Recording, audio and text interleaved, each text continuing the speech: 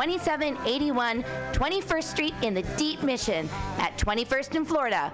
Contact Pam at pamsadai@hotmail.com for more options and booking dates. Incredible socialist prices so you can be creative in a free speech space without breaking the bank. That's Mutiny Radio Rentals every Thursday, Saturday, and Sunday from 8 to 10. Book your event now. Trying to hurt me, but boy, how it burns me whenever she touches me, and oh, I feel so lucky. Tomato. I know, I just said that. Where'd you get that fine heirloom? What a tomato. Look, man, this isn't a come on. Just tell me where you got that beautiful tomato. What a tomato. No, seriously. I actually want to eat a tomato. I love tomatoes. Where did you get that tomato? What a tomato. Dude, it's a fine, beautiful tomato. I want to eat one too. I want one right now. I like to eat them like an apple with salt. Tell me, where'd you get the tomato? What a tomato. Are you high? Just tell me where I can find a tomato like that. What a tomato. Is this a metaphor? What a Tomato Produce Company in San Francisco. For all your wholesale produce needs, 2055 Jarrett Avenue.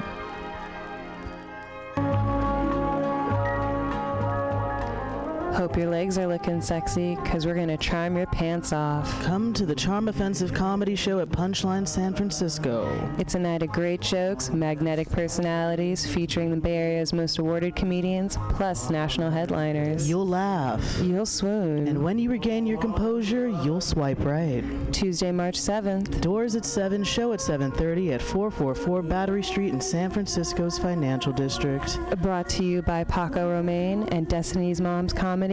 Our last show sold out, so get your tickets now at punchlinecomedyclub.com. Charm Offensive at Punchline Comedy San Francisco. Tuesday, March 7th.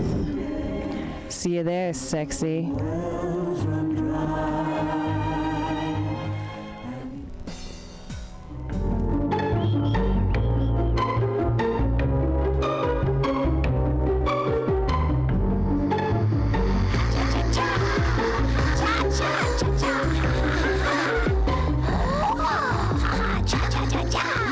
Hey everybody, it is high noon on a Tuesday. I mean, what? It's Wednesday. It's Wednesday. That's how high I am. I thought it was Tuesday. I missed a day. It's Wednesday. It's the 18th of January. I think so. I think that's right. I think that's right. You're here on the AltaCast. I'm joined by Arden of the Night Space and also by LaToya, the Sheriff of Truth, here bringing it in. Yeah. Oh, actually, you're on 4 there. Oh, there we go. Oh, hey, there we go. There's LaToya. Hey, your hair is still purple. You're still a mermaid. Ah, swimming with the fishes. We could swim outside right now, feeling like a fish. One cool thing that happens on this corner is that when it rains like this, it floods the road right out here, and it's really fun. It's like, you know. Where do the fish? This is a question. When a lake freezes over, the fish stay? Yes. Mm-hmm. What if the lake completely freezes? Then they die. If it completely froze, they'd probably die. But then how do they come back the next year? So what happens is when water freezes, it hits a critical temperature, and I'm sure somebody in the audience is going to correct me on this, but I think it's about 4 degrees centigrade. When it's its densest, and it comes down to the bottom of the lake, and it keeps doing that until the whole lake is about 4 degrees centigrade, and it's only once it hits that temperature that the top begins to freeze. So there's this kind of buffering effect that happens that prevents this kind of middle layer where the fishy live from completely freezing. So the fish don't die. Yeah, at least that's what I remember from high school classes. No, but here's the thing. Where I used to go to Burning Man, so Black Rock City is out there, and during the summer it's a dry lake bed, but during the winter it's a lake. But then in the summer you don't see like dead fish bones everywhere. So where do the fish go? Well, that must be a dead lake then. So it just fills up with water, just never has any fish. Yeah, unless there's some species that survives in the mud or something, like mud skippers. I don't understand science at all. Here we are on the AltaCast. I'm like, I don't know. Where do the ducks go in winter? Holden Caulfield? I'd like to know. Here we are with the Drug Policy Alliance Minute. Stop the Jeff Sessions nomination. He was picked to be the next Attorney General, and if confirmed, will bring back militarized Reagan-era drug war tactics and raids on marijuana businesses. Send a message to your senator now. There's a little click link. If you go to Drug Policy Alliance, you can send a message to your senator. How many have you guys ever written your senator? Not today. Once. When I was in high school. Was it for a school assignment or was it a... No, I forgot what it was. It was like when I was living in St. Louis or what have you. So I remember writing to our senator about that. Oh, and I do remember we wrote our senator about an AIDS quilt when I was in elementary school. Huh. Yeah, that was like in the late 80s, early 90s. Because you wanted an AIDS quilt. Yeah, that's when I was in Catholic school. So when we were able to contribute to the AIDS quilt that was going on at the time. So wow, Catholics talking about AIDS in Southwest Missouri at the time too. Yeah, this is like 1990. That is. No, I've wrote my senator recently about the whole Trump inauguration with the Electoral College and trying to abolish that. I recently wrote a little thing. Camilla Harris. Camilla Harris? Yeah. Oh, well, isn't Nancy Pelosi one of our people? I didn't know Skeletor had a sister. Camilla Harris is the. Okay. Sorry, that's actually a drummer comedian Aaron Barrett joke. When he does his George W. Bush voice, he's like, and I've made some mistakes. You made some mistakes. Namely, Nancy Pelosi. I didn't know Skeletor had a twin sister. That's in his George W. Bush set. Little taquitos. It's Mexican for little tacos. See, I wrote that too because originally he said Spanish, and I'm like, oh no, George W. says Mexican. Yes. That's Mexican for little taco, baby. Talking about science. Science once again claims marijuana is medicine in landmark National Academy of Sciences report. Once again, the scientific community has come back with evidence against the Schedule I categorization of marijuana. Yay! Today, the National Academy of Sciences released a comprehensive review of research on marijuana and concluded that marijuana does indeed have medical value. Woo! Confetti, is it like a clapping? Yay! We already knew that for some dumbass out there. We knew. But the review concluded one of the therapeutic uses of cannabis and cannabinoids is to treat chronic pain in adults. The committee found evidence to support that patients who were treated with cannabis or cannabinoids were more likely to experience a significant reduction in pain symptoms. For adults with multiple sclerosis-related muscle spasms, there was substantial evidence that short-term use of certain oral cannabinoids, man-made cannabinoid-based medications that were orally ingested, improved their reported symptoms. Furthermore, in adults with chemotherapy-induced nausea and vomiting, there was conclusive evidence that certain oral cannabinoids were effective in preventing and treating those ailments. This is not the first time the scientific community has made claims about marijuana as a medicine. The LaGuardia report was commissioned by then Mayor of New York, Fiorello LaGuardia, in response to the Marijuana Act of 1937, the Fed's first attempt at controlling marijuana use in the general public. The report confirmed what LaGuardia suspected, that the effects of marijuana did not impact a person's sensibilities or ability to make good decisions, and that it was not as dangerous as Anslinger and his buddies were making it out to be with their Reefer Madness campaign. The next scientific assessment of marijuana was commissioned by Richard Nixon in the early 70s. The passage of the Controlled Substances Act created drug schedules, a system for classifying drugs based on their medical value and dangerousness. Nixon commissioned the Schaefer Report to study the effects of marijuana and make recommendation as to what the appropriate schedule might be. The report concluded, considering the range of social concerns in contemporary America, marijuana does not, in our considered judgment, rank very high. We would de-emphasize marijuana as a problem. The existing social and legal policy is out of proportion to the individual and social harm engendered by the use of the drug. Nixon disregarded the report and marijuana remained a Schedule I drug. I didn't know that came out in the 70s. Yeah. I mean, Yeah.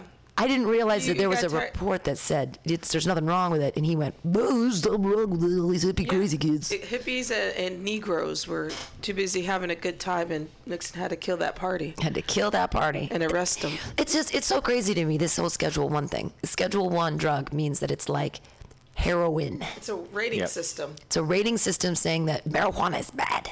And cocaine's number 2. And cocaine's a Schedule 2? Yeah. Wow. Because they still use it in eye surgery. Right, because it's an analgesic. Yeah. Yeah. So. And plus, politicians love it. Oh yeah. Yeah.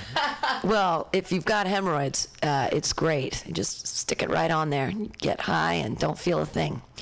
Nice.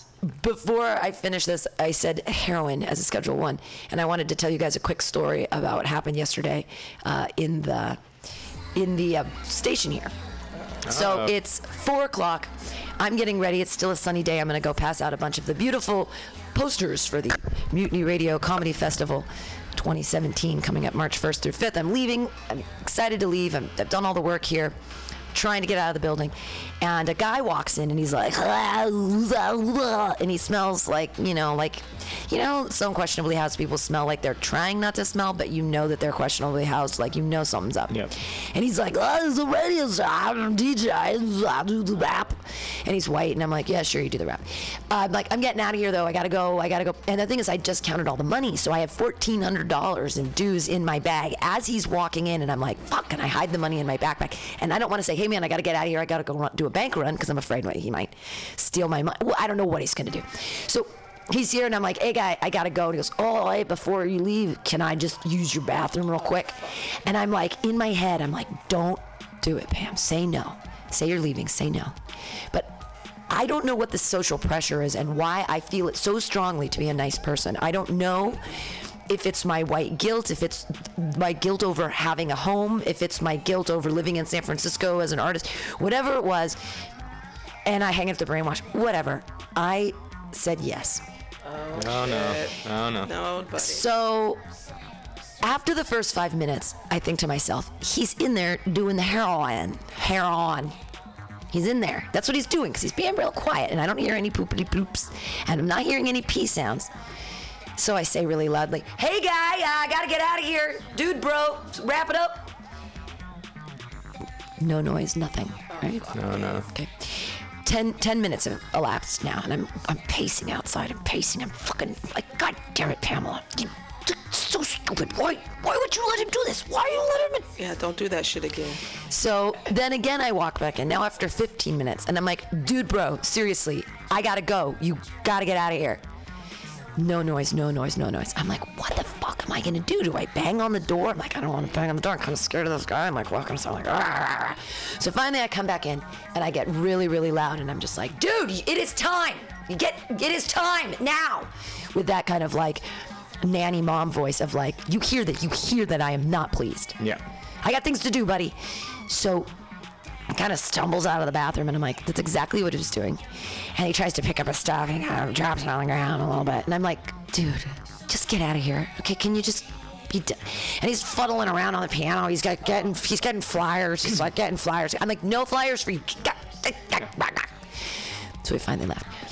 But clearly, I mean, do I have to put a sign on the door that says "Don't do heroin in here"? No, or you just gotta be okay. But what do I do? I'm a woman alone in the afternoon, and I don't want to like. Hell no! You can't use pee bath. No. Yeah, no. I'm Hell sorry. no. Hell no. This is for safety. By this point, it's just like you knew he was kind of shady. I knew. You put your shady radar on. Right. Don't be nice. Fuck people at this point. Yeah. Because it's you. You never know sometimes, and I like to put my wall up. I don't care if you stank and you look shady. No. I know. I had the money on me too. I just wanted to get out of here. Yeah. There's a time of a place. Because it's not hard to say. It's easy to say no. It's easy to say. It's easy to say no. I feel terrible about it. And this is another thing I heard this week. I heard a rumor about Mutiny Radio, and people were like, well, she's doing that. There's more open mics, and that's great and everything. But, God, it's kind of like where homeless people hang out. And I'm like, dang it, is that what people... I'm like, it's just on Friday from 3 to 6. It's the Common Thread Collective. They're not homeless. They're hippies. It's, they share apples. They bring like cinnamon cake. They do, and yeah, they're wearing weird hats, and some of them have feathers sticking in weird old dreadlocks, but they're not. Well, have you seen in New York City, because the weather's so bad there right now, the homeless have taken over Whole Foods? Wow. Because they have those nice big open seating areas where you can grocery shop and then sit and eat with, other people. It's become junkie headquarters where they all go in because the shelters kick them out during the day. They can stay at night, but they kick them out during the day. It's so cold, you can't. So they hang out at Whole Foods and socialize and, go into the bathroom, shoot up, come back out, and zonk out at a table. Upscale New York City supermarket has become social club for junkies. Yep. 3 days ago. This is amazing. Post. This is the New York Post. And you see, it's not just for foodies anymore. Shoppers at the Bowery Whole Foods, Manhattan's largest supermarket, can browse craft brews in a beer room, choose from an array of artisanal products in the cheese finishing emporium, and buy meat and fish from the in-house smoker. The walls are adorned with arty photographs, paintings, and drawings from local artists. But on the second floor, behind the pricey gluten-free soaps, lotions, and organic sheets and shoes, the rows of tables, chairs, and benches are often filled with a variety of vagrants. Substance abusers, drug dealers, and homeless people are turning the sunny cafe area where shoppers can dine on pulled pork or Vietnamese sandwiches, called banh mi, you guys, into their own private social club for the cost of a cup of coffee or nothing at all.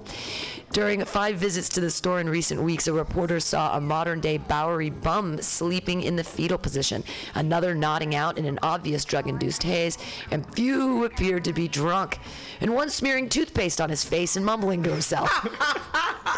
As the city's homeless population surges and heads indoors in recent wet and cold weathers, retailers, even high-end ones, cannot escape the deluge. The vagrants take full advantage of free wireless and microwave at Whole Foods and relieve themselves in sparkling restroom facilities. They pool their change to buy a beverage at the coffee bar in order to get a receipt with the day's keypad code to the locked restrooms. The problem with homeless people and junkies is frequent, said a Whole Foods cashier while ringing up cave-aged cheese and an assortment of organic produce. Every once in a while, security will go upstairs and shoo them away. The 71,000 square foot store, 71,000 square foot store, opened in 2007 to much fanfare. The gourmet market, the length of a city block, imposingly sits between Bowery and Christie Streets and employs more than 600 workers. But what was once the province of hipsters is now a refuge for the city's growing homeless population and others. Last week, one bum in the grocery area picked items from the hot food bar with his fingers and popped them into his mouth. Upstairs, a man reeking of booze drank from a dark bottle and argued with those in the cafe. Another man alternated between panhandling in front of the store and sitting in the cafe talking to himself. No one wants to have lunch next to a foul-smelling bum or a drunk or a junkie nodding out next to you. It's not very appetizing. At the same time, Whole Foods displaced these people. Oh wait, this is the same quote. At the same time, Whole Foods displaced these people. These were the original Bowery denizens, said Sean Sweeney, head of the Soho Alliance. Gentrification took the place and displaced them. Where are they supposed to go? The de Blasio administration has not done enough to find shelter for these unfortunate people. The number of homeless city shelters reached a record high last year, with others using ATM vestibules or transit hubs like Penn Station as makeshift shelters. The supermarket is particularly attractive to the homeless bunking at the Bowery Mission, which is a block and a half away and requires residents to leave during the day. It's true. All the shelters, you leave at like 8:30 and you come back, and once you're in at 8:30 or whatever, you can't leave. And if you want to come in at 11, you have to have a special pass that says like you have a job or you have a reason to be out. Yeah. I don't feel sorry for that Whole Foods, because if you guys are familiar with the Bowery in New York, that's where CBGB's used to be, what have you. And that's where part of like the punk scene was like in the 70s and the 80s. And so when Mr. Gentry came in the 90s and changed the whole Bowery, this is what happened. Yeah. And so now you have so many displaced people who, like the article stated, who have been in that area for so long. Where are they supposed to go? This is the problem. This is the flip side of like, oh, well, Mr. Gentry didn't help the other people, these displaced people. So this is the effect of what you get. And so I think the shit's funny. I think it's very funny. I think it's very funny because, number one, you're in New York, so what do you expect? And you're buying an apple for $3.50. Do you know what I mean? Like, it's an organic apple that costs $3.50. That's insane. Or a cup of coffee that's like $5 or something. The only thing that's nasty to me is like the whole bathroom situation. Yeah. You know, because I do use public restrooms. I'm not one of those like, oh, I will never use a public toilet. But I don't like what you were just describing, what happened here yesterday. Now I'm afraid to sit on that toilet. Well, and now that's the thing is I didn't check it or smell it because I know I didn't poo or whatever, but I came back later and it was clean. The bathroom was fine. But I didn't want to look at it at the time because I didn't want to be that person that's like, now look what you did to my bathroom. I'm that kind of person. I'm too nice. It's easy to come here. It's nice and clean and warm, and it closes at 11 p.m., so it's open pretty late, which is good, said Adrian Bay, 42, who said he was staying at the Mission while working and saving for an apartment. Sam, who was 35 and homeless, said he suspects addicts sometimes use the restroom. I see people come in here and they're straight, and they walk with one foot in front of the other into the bathroom, and then they come out 2 minutes later and they pass out, he said. I've seen ambulances come because people have passed out after coming out of the bathroom. One Whole Foods employee concurred that drug users are definitely in the building. Elvis is in the building. The homeless problem gets worse in the winter and nothing can be done about it, said the worker at the second floor barbecue food stand. Whole Foods officials declined to comment. You know, that shit probably goes on here too. Oh, I work in customer service. I've got to deal with, the occasional person that walks in who's mentally unhinged or on drugs or whatever it is. Yeah. And, my policy and pretty much the place that I work for's policy is unless they're causing a commotion or disruption, leave them alone. Leave them alone, let them do their thing. And most of them actually come in and buy something to hang out. But I've had the occasion where somebody comes in and they're causing a problem or being a nuisance, and you got to kind of shoo them out. And smell is a nuisance. If you come in and you really, really smell, even if you're not causing like physical, well, you are causing a physical disorder. You're causing an olfactory issue. And I feel terrible, but what do you do? You say, hey, there's the showers in front of City Hall right now. You can run down there and you take your stank ass over there, because not all homeless people stink. That's not true. Yeah. It's But once you crap your pants, if you don't wash them within like 30 minutes, you can never get that smell, the poop smell out of your pants. So you can't. It's like impossible. And the thing is, like, we did not know that. We do have free showers, and that's the luxury of living in a place where a lot of those who are displaced have luxury and have that option. Oh, you can hear me now. Yeah. Have that option here to take a shower, and there's the lady downtown. It's amazing. She took old buses, and she has like 4 of them now. And she started with 1, and she divided the bus in half, and she made 2 showers inside the bus. And so when you walk up the stairs, there's like this little ante room that's closed, and they give you shampoo and soap and everything, and you go and you take a nice warm shower. That's awesome. And then there's a little room. It's all private where you get dressed again or whatever. And she used to have 1 bus, and now she has like 4 or 5, and just travels around the city and lets people know and says, hey, free showers. Which Whole Foods do you work at, by the way? Oh, I don't work at Whole Foods. Oh, I won't mention my employer because I like working there. I don't want to lose my job. I don't know why. I think you said never mind. Disregard. Yeah. It's customer service. Customer service. But I think the one of the problems is that everyone gets lumped into the quote-unquote homeless, quote-unquote crazy category. Right. That's true. When we really need to start making the distinctions between, okay, mental health issue needs to be treated, addiction issue where they want to get help, falling on hard times, just losing source of income, things like that. Right. And then going the other side where it's the chronically winding up in criminal problems. Right, and, the people that cause the break-ins up and down Harrison Street every morning. The people that steal bikes. Yeah. Any of the thievery. And the problem is, thieves into house. I think when it comes to government trying to approach these things, government's afraid to make those distinctions because then you're highlighting groups within groups and then people feel ostracized and singled out. Right. And so they try and create this panacea, and by doing so, they either, in San Francisco's case, really don't address the problem at all. Right. Or in New York's problem, they try and address it and wind up becoming the bad guy because they're pushing the homeless to other areas are doing things. Different states. Well, I was recently in New York, and it was crazy. I went to one of these high-end 4-story supermarket. It was Mario Batali's.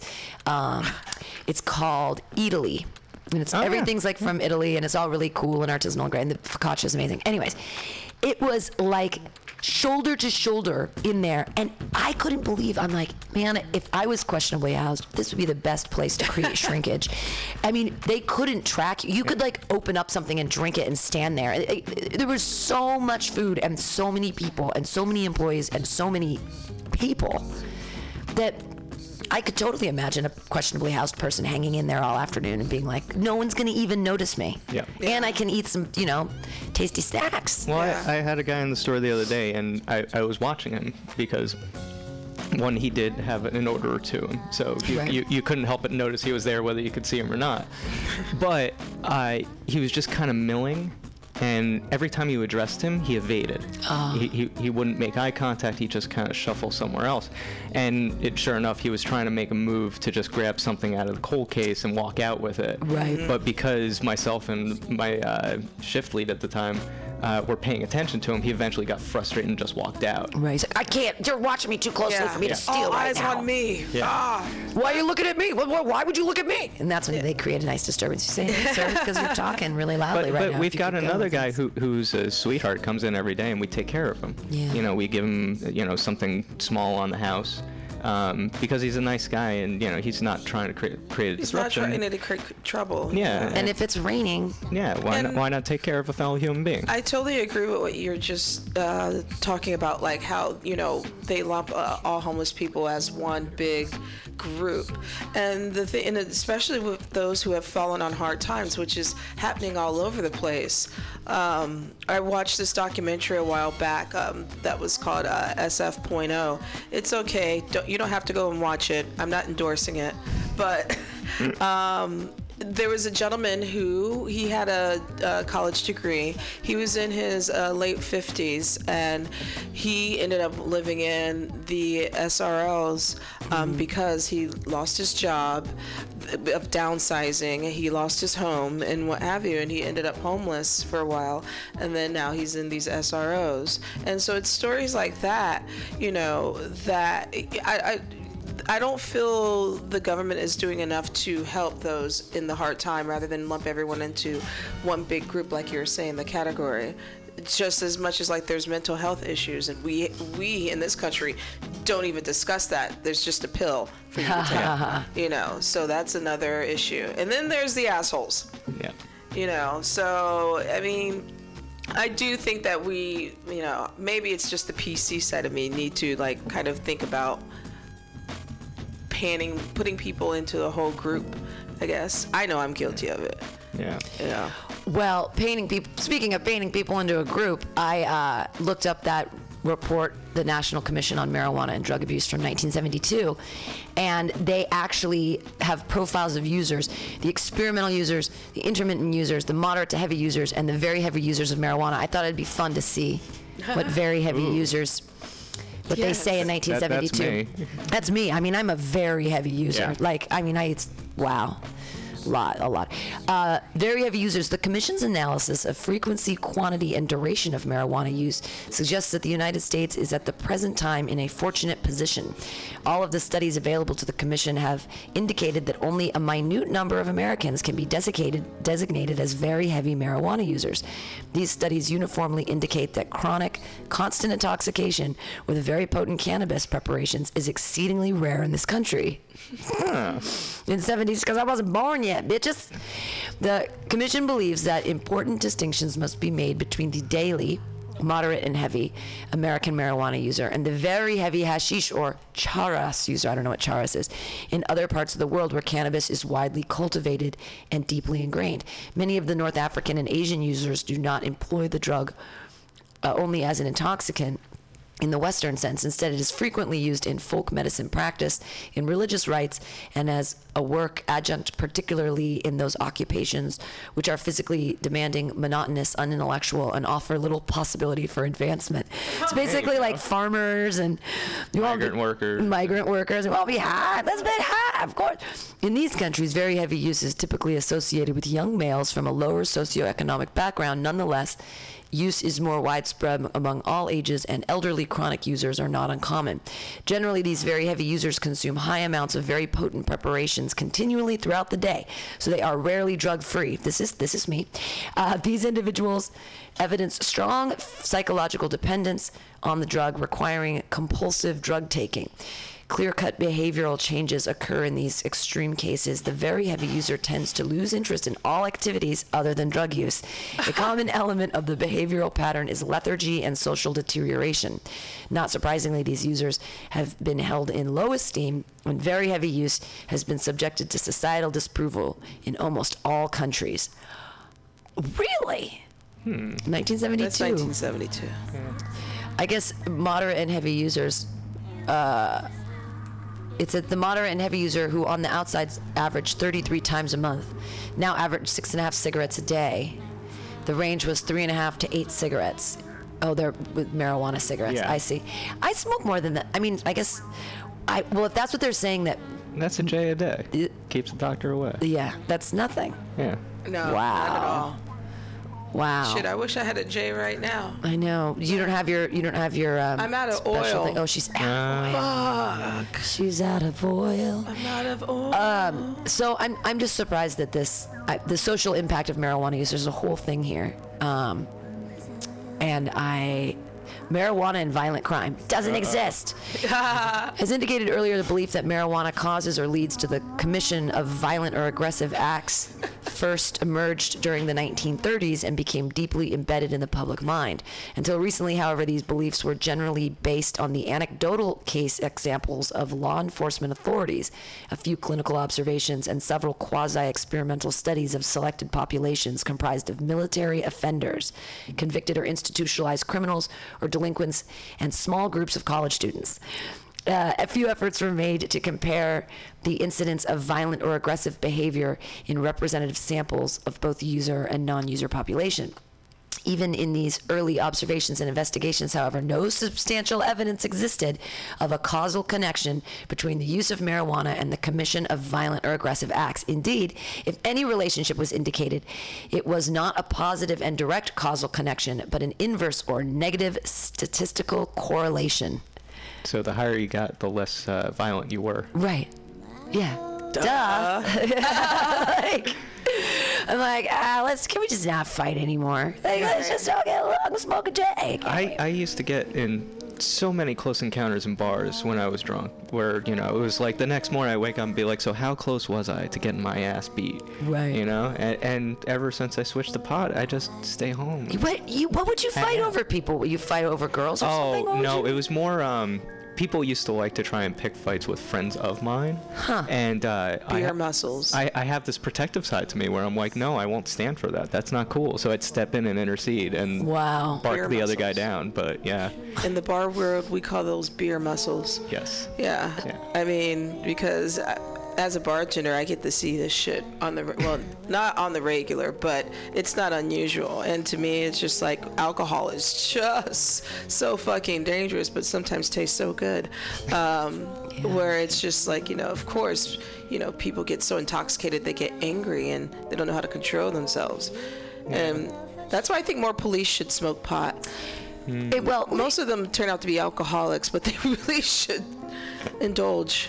Yeah. in sum, the weight of the evidence is that marijuana does not cause violent or aggressive behavior. If anything, marijuana generally serves to inhibit the expression of such behavior. Marijuana-induced relaxation of inhibitions is not ordinarily accompanied by an exaggeration of aggressive tendencies. No evidence exists that marijuana use will cause or lead to the commission of violent or aggressive behavior by the large majority of psychologically and socially mature individuals in the general population. Thank you, 1972, for coming back and telling us what we already knew. Now, maybe if Jeff Sessions will read that. Right? I mean, maybe we should send it to him in the mail or something. This is so we've been flying all over the place, but we're still on the Drug Policy Minute. We're almost done. You guys are listening to the AltaCast here on MutinyRadio.fm. After this Drug Policy Minutes, we'll take a little break. I think I might have some marijuana in my bag. We'll work it out. I have some. As the use of marijuana for medical purposes began to gain favor in the U.S., the Institute of Medicine decided to weigh in with a comprehensive review in 1999. This was not the first time the IOM had weighed in on the potential therapeutic benefits of marijuana. A 1982 report concluded cannabis and its derivatives have shown promise in the treatment of a variety of disorders.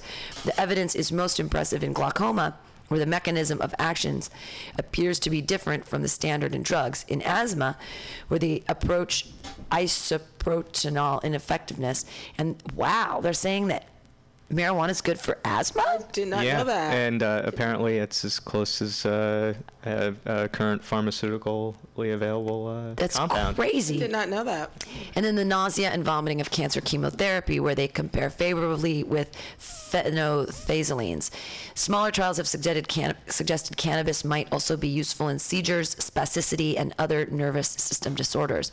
Both reports from the Institute of Medicine were discounted in the political realm. We have a phone call. Phone call. Today's marijuana landscape in the United States is vastly different from the one in 1999. Currently, 28 states have medical marijuana laws, and 16 additional states have CBD laws. Yet last summer, the DEA announced that it would not reschedule marijuana, leaving it with the definition of having no medical value. Once again, the scientific community has come back with evidence against the Schedule I categorization of marijuana. Like the reports that came before it, the NAS report explicitly calls out marijuana's Schedule I status as a barrier that impedes the advancement of cannabis in cannabinoid research. Science has spoken again. Politicians have a choice. They can continue to ignore the evidence brought forth by the scientific community, or they can reevaluate how marijuana is regulated at the federal level. The people are waiting for an answer. This was written by Amanda Ryman, who is the manager of marijuana law and policy at the Drug Policy Alliance. Here, Drug Policy Alliance, like them. It sounds like Sweet Gail on the phone. You can put her on if you want. Okay. We can put her on. We'll put you on the air here. There you go. I didn't know. We're getting so Sweet Gail in. The asthma, would they use like some kind of tincture or something with the asthma? I wonder if you would smoke it and it would, you would affect. Yeah, so hit the button and hang up the phone. And then. That's fascinating. And then we can hear her if you bring up the blue one. There we go. There's Sweet Gail. Bring it all the way up. Yes. Hey, Gail. Put me on the air. You're on the air, Gail. You're on the AltaCast. Is that you, Pammy? It is. I tell you, did you hear that guy? I think Stephen Colbert. He made up a new Christmas song. But it's January 18th. It was something about Christmas is now. Christmas is now. So I was thinking, I gotta make myself up a Christmas song. So I came up with one, and because I like this one. Christmas is full of F's, fruitcake, family and friends, and a lot of old fucks. That's what they say.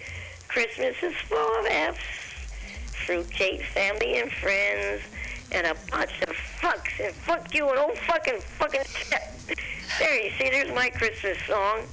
Doesn't that want to make you all warm and snuggly? It is super warm and snuggly. What did you do for Christmas this year, Gail? I periodically pop my pain pills because I'm on heavy-duty pain medication, which does help me, but I'm still in screaming pain. Wow. I mean, just imagine if I was one of those people that actually enjoyed pain, because I heard there's some people like that. They actually like to inflict pain on their body, and they get some kind of gratification from that. Imagine if I was one of those people. I would have all this built-in pain and enjoyment. Those are called CEOs. Unfortunately, I'm one of those people that are trying to get rid of it. Loop me, loop me, loop me. So, Gail, what's your favorite music to listen to? My favorite what? Music. What's your favorite, band? Oh, man, I like that old stuff, Pretty Woman, and Roy Orbison. Roy Brown. We'll play some and Roy that Orbison. one that Elvis does, Hunka, Hunka, Hunka, Bird in Love. I like the old stuff. The new stuff, You like the dusties. I don't know. It's a lot of noise to me, banging around and noise and a lot of screaming and crap. Wait, what new stuff are you listening to? What? I said, what new stuff? What new stuff are you listening to? Me? Uh huh. Roy Orbison. Well, you said all the banging stuff around, cause Jerry Lee Lewis. that was banging around. Yeah, but at least when he sang something, you can figure out what he was saying. Right, well, we're going to play some Roy Orbison for you. You gonna play Pretty Woman? We're going to play Pretty Woman. We are. Yeah, I mean, how many years old is that? And it's still better than a lot of this new shit that's out. Well, he's dead, so he doesn't have any new shit out. Of course he's dead. Well, I'm trying to figure out why these people embrace all this noise, and it makes no sense to me. You know? It doesn't make sense to me either. I'm still working on Justin Bieber. Well, he's ridiculous. Well, we're going to listen to some Pretty Woman here for Sweet Well, that's Gale. why I say I'm ridiculous enough to make money in showbiz. I gotta go because someone's knocking on my door. Okay, have a good day, Gail.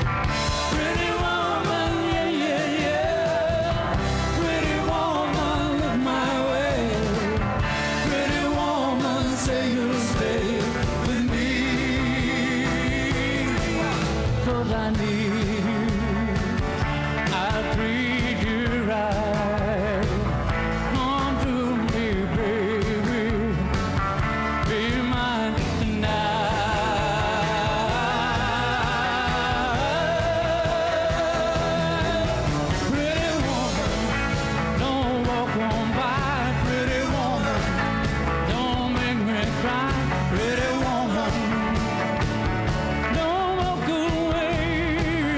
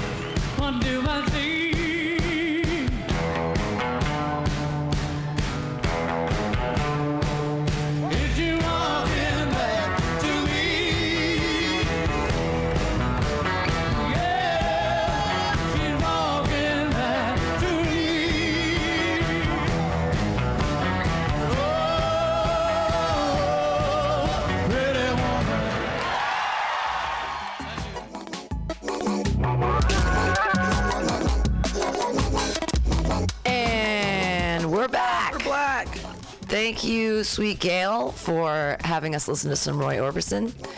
Some old school, cool shits. Oh, real dusty. Oh, dusty. Now, this is exciting stuff. And I was talking with, I think it was Anna. No, it was on Monday with Alyssa Westerlund on Good News with Alyssa Westerlund. And she said, I wish that we could just, everyone in jail for marijuana could just be let go. And, you know, Barack Obama actually has pardoned and given clemency to 273 more individuals. So Obama last year said that there were like 6,000 cases that they wanted clemency for, and he was like, I'm going to work as hard as I can. And he's done like, I think like 1,800 now. Some really great, wonderful number, but now we're up to, I'm sure they'll tell us in this.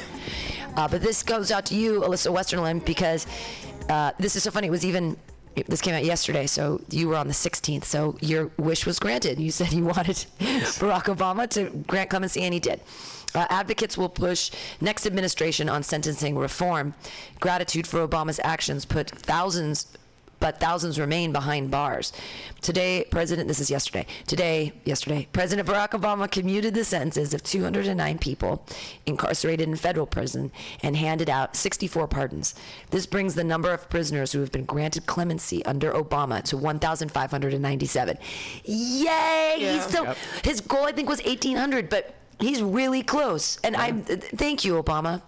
The commutations and pardons represented the Obama's administration's push to overhaul the criminal justice system, making it fairer while saving the government money. President Obama has been pushed to do more to release those serving time in prison under harsh drug laws that have imprisoned an enormous amount of individuals. Just last week, President Obama wrote an article in the Harvard Law Review outlining his administration's work on criminal justice reform. These could possibly be his last round of commutations. I didn't mean to interrupt you, Latoya. What were you going to say? Oh, no, I was just saying, yay. Yay, yeah. That's all. Please continue. Yeah, I'm excited about his I know Chelsea Obama writing Manning's for Harvard.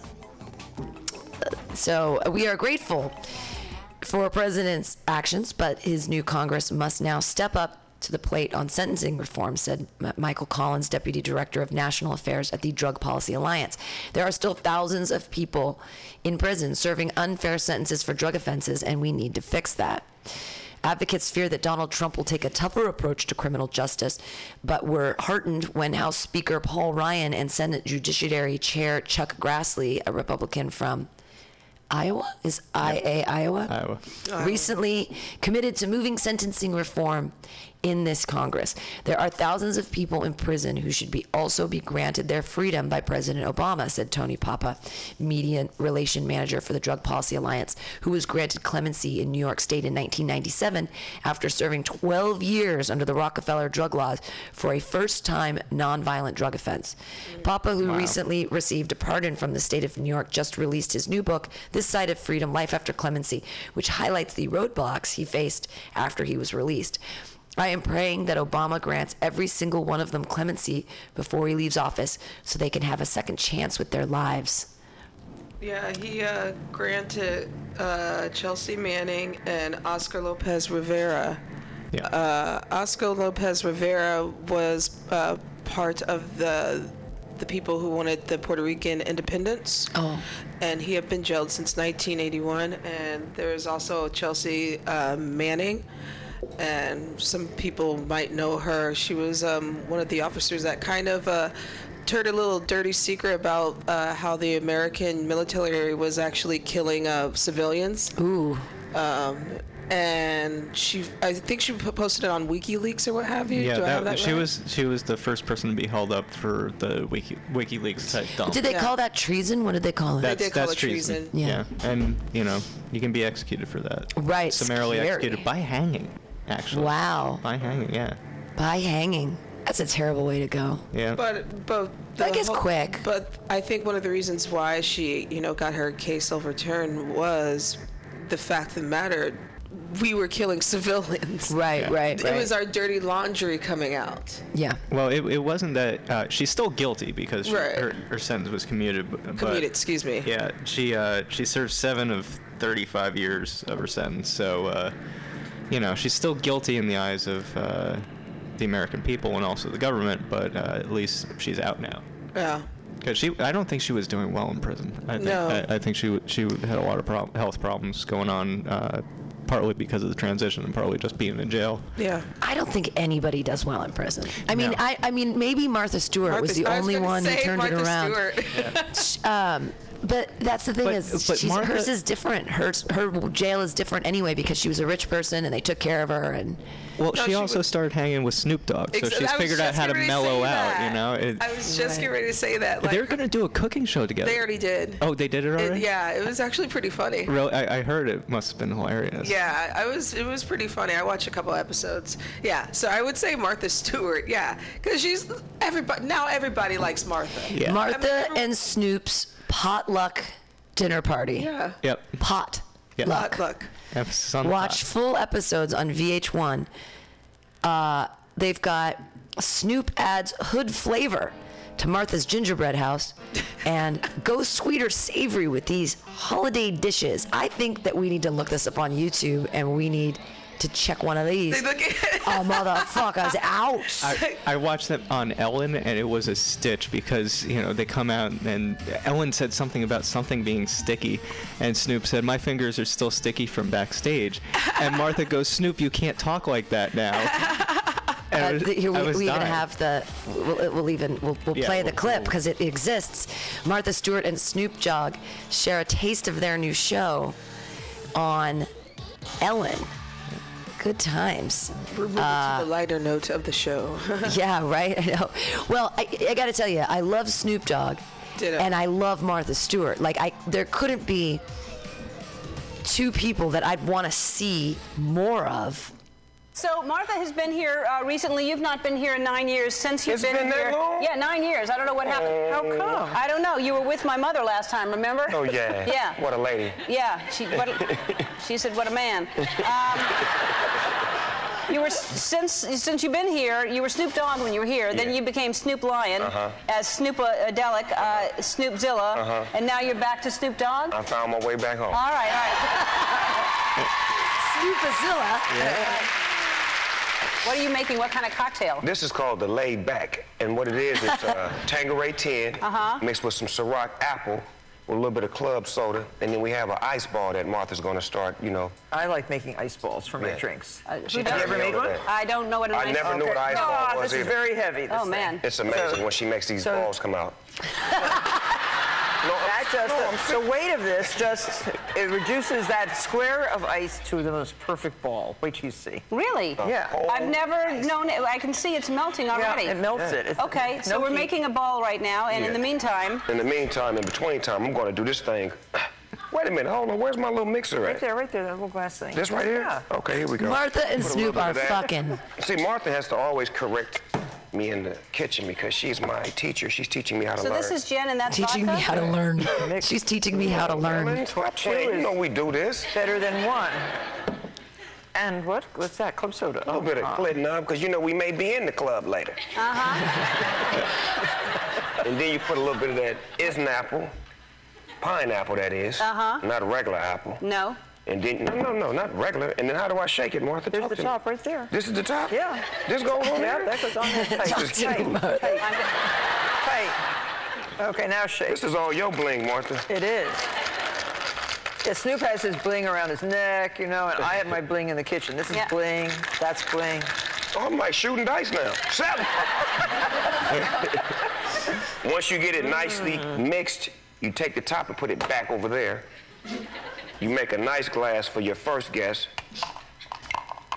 Look. Wow, look at that. There's a beautiful little ice ball. So the heaviness, or is there heat in there as well? No heat. Just the heaviness and the kind of metal it is just melts that square. So you make one, Andy's trying to move us along, but it makes one ball at a time. Yeah, one at a time. You just have to make a lot of squares, and then how's it taste? I need my ball. Give me a ball. Oh, here.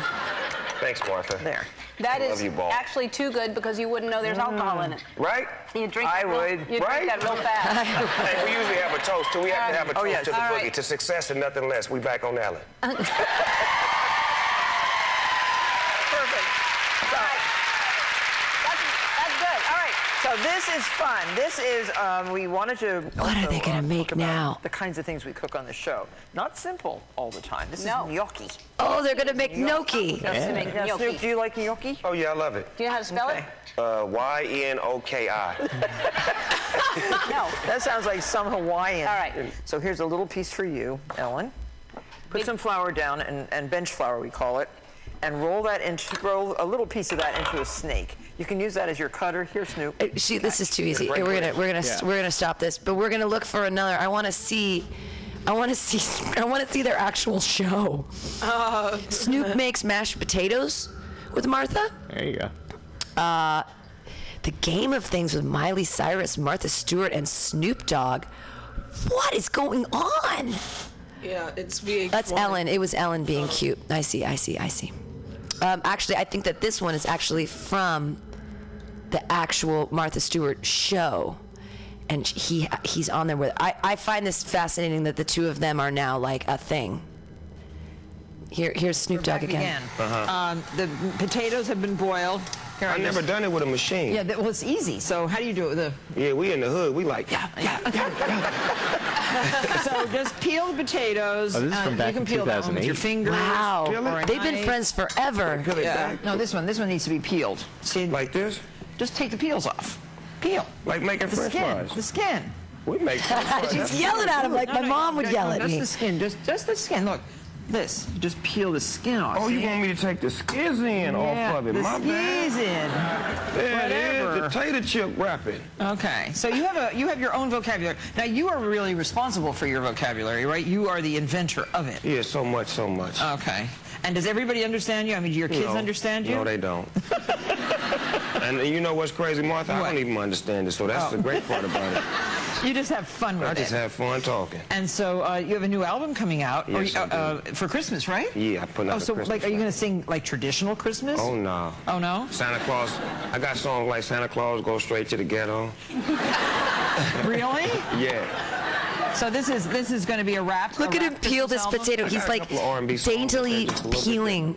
Like tiny little bits. Different. Yeah, he's not using potato peeler. Perfect. He's using his fingers. See, he's a perfectionist. Now, you where do I know put that. it at? In there, and we'll just mash those up and put the whole stick of butter. The whole thing? Yeah, we love butter. Don't you love butter? Is this parquet or margarine? No. This is butter. This is butter? Real butter. I used to like that commercial. Unsalted butter. And look. Parquet. But we like. I use real butter. I don't use parquet. Is that butter too? No, this is cream cheese. Can I get a little? And cream cheese. She does it right. How high is Snoop Dogg? Oh, 11. Hi. Out of 10. As fuck. Yeah, and I put cream cheese in my mashed potatoes too, Martha. Ditto. Really? Ditto. Absolutely.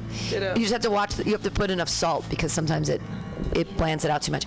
This is one of my favorite clips ever of Martha. It's when she got out of prison, and David Spade came on, and she taught him how to do things with prison stuff. Like one of the things is making food. Right, but making prison nachos.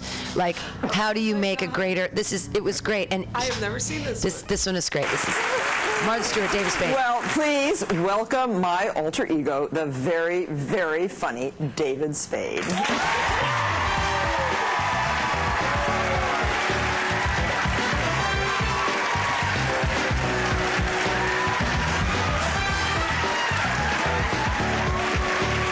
He's dragging a fluffy dog. Everyone in the audience is wearing like the ponchos that her inmate knit for her too. Well, David, welcome. I see you have your ankle bracelet, your poncho, and poor little Francesca, you're holding her by the ear. Hey, say hello to my little friend.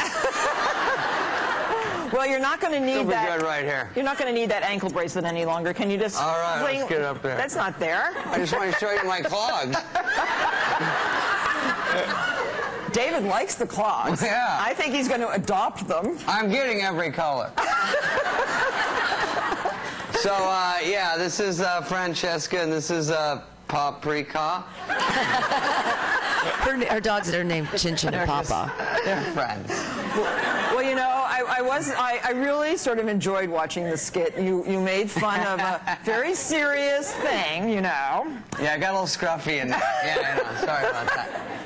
but I thought you played me very well. All in good fun. And yeah. my DVD is almost worn out from showing it. I show it to everybody who comes for dinner because I think it's so funny. Oh, that wasn't the thing. Dang it. I was hoping that you guys would be able to see that. Well, I love David Spade, and I love that Martha's back. Her prison was like more of like a nice country club or camp, though, right? I don't. High-end prison. Probably. I mean, I think they had tennis courts. Have you? They have tennis courts. Have you seen Orange Is the New Black? Yes. Oh, yeah. Okay, so the last season where they left us off, we have the Martha Stewart-esque character, but it's like Martha Stewart meets Paula Dean, right? Yeah, and she's had the ecstasy, and she's like, and now she's like, I'm stuck in the prison now. But I'm sure it was similar to that, right? Where she was in a real prison, but it was like, I'm motherfucking Martha Stewart. Like, you get me? I want, you know, like, she couldn't have eaten regular prison food. Oh, no, she definitely I can't imagine that. No, she had decent food. I think there are pictures of her in prison on the internet. Yeah. Well, let's look those up. Yeah. I'm so glad that you guys are also interested. I mean, I can't believe that she's. Do you know she's 71? Really? She looks good. She's like she looks really good. The new Dick Clark. She never ages. I mean, well, Dick Clark did after that stroke. Yeah, but I mean, you know, that was a quick decline. Yeah. I feel for the guy. He truly was an icon. Yeah. And now look. Well, he's dead. Yeah. Sorry. Martha Stewart. Well, so this is funny too. When Martha Stewart was indicted, I actually for Halloween. I dressed up as Martha Stewart in prison, and I wore like a jumpsuit, and That was the hot outfit that year. Yeah. Well, then Martha Stewart living, decorating small spaces, irresistible recipes with bread and water, and crafts, ideas with silver bracelets. I looked up Martha Stewart in jail, and I don't. I'm not seeing real pictures of her. No, that blue cell looks. Oh, that's not real. Martha Stewart prison cell picture. This is a joke. This has got to be a joke. That now I can. When it was small, it looked more realistic. Right. Now there's Martha Stewart cooking with her thing. I mean, she's a person who went to jail, and it didn't affect her that much after with her, and I think it actually helped her. I think it helped her. It totally helped her with her cool status. Yeah. It totally did. You know. Usually she's like one of the first people I can remember like getting out of jail and not feeling like shit. She's just like, yeah, I went to jail, but I'm gonna continue with my show. Yeah, absolutely. And then I'm gonna hang out with some real niggas. Right. Well, now, and her cookbooks are pretty amazing. I mean, I have a bunch of them, so. Is that the only person your favorite person out of prison? Pam? Is it what out of prison? Is that your only favorite person out of prison? Yeah, I really don't have any other. Let's see. Maybe Nelson Mandela. He was pretty cool, right? Yeah. Oh, he was pretty cool when he got out of prison. How dare us not mention him? Right. Well, and it was. Did anybody do anything special for Martin Luther King Day on Monday? No, I was black. I worked. I was black. I was black. That's all. Is that what you did for? That's what you did for Martin Luther King Day. You were black. I was black. Yeah.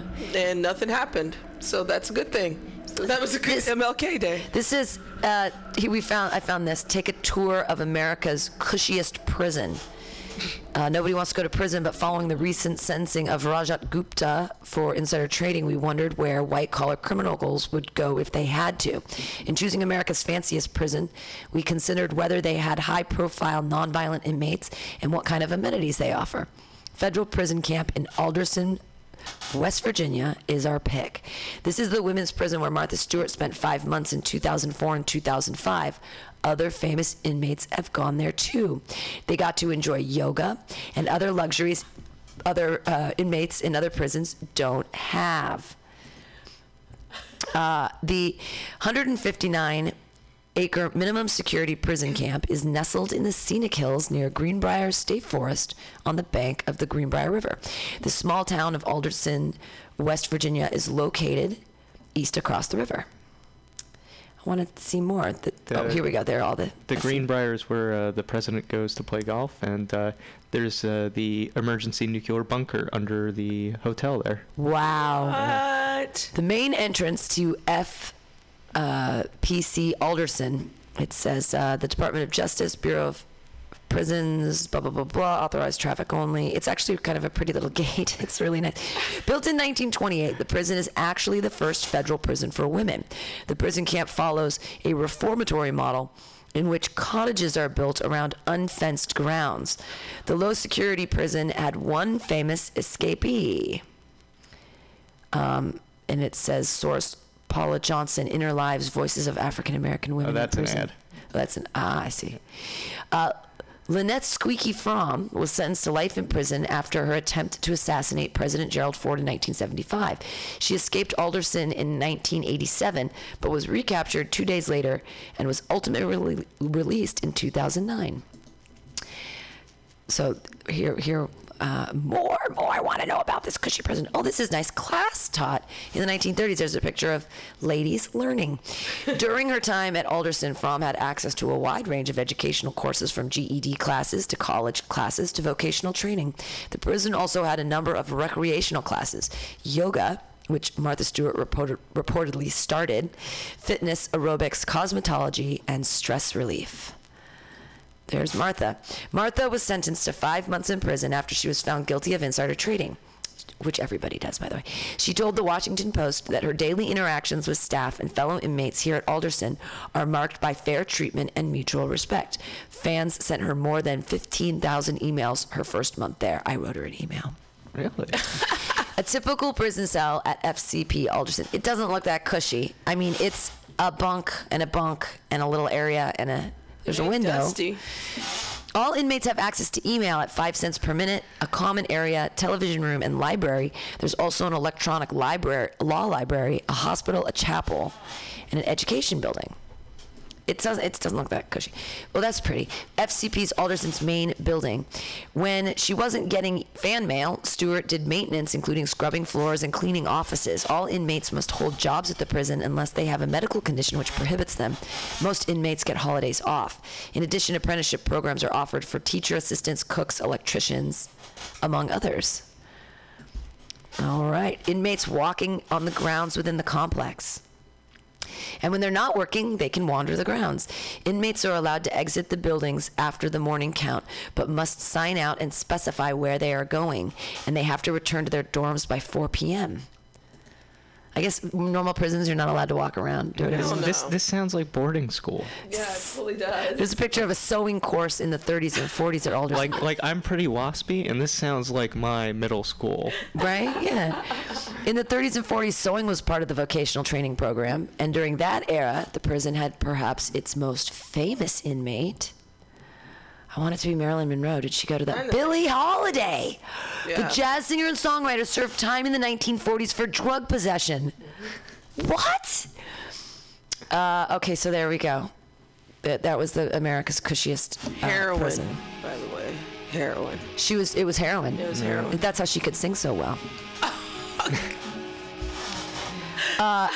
So we'll do one last Martha thing here. This is their super trailer.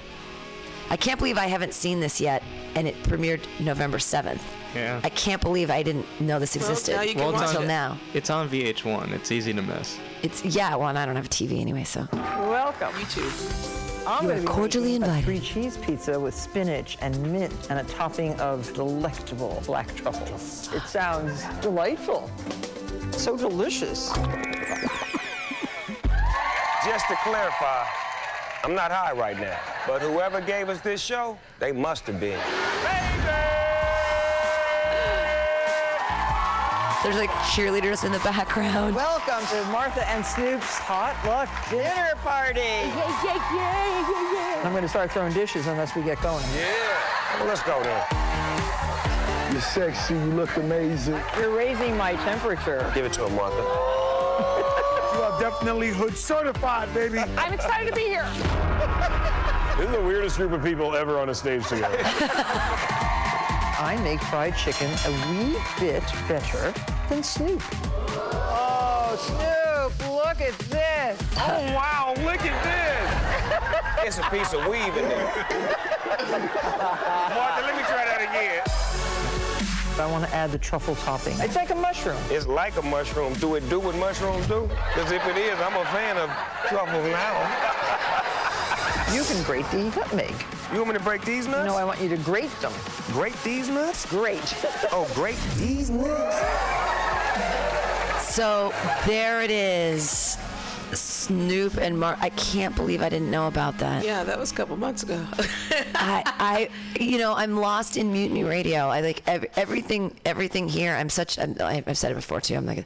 I'm a selfish, horrible person. Like everyone else's lives continue going on, and like there's supposed to be another wedding this Friday, and I'm like, God, I can't. Oh wow. I don't really want to go because I've got happy hour. I mean, I guess I can have people sub and be there, but I'm like, yeah, I'd rather just stay at the station. I don't really want to go to the wedding. What am I going to wear? Well, and that's the thing. I at this point, I hate weddings. I think they're so pointless and stupid. I love weddings. The reception is my favorite. And I just don't even care that much. I feel like the reception is so that you can like give them a gift. I feel like it's so.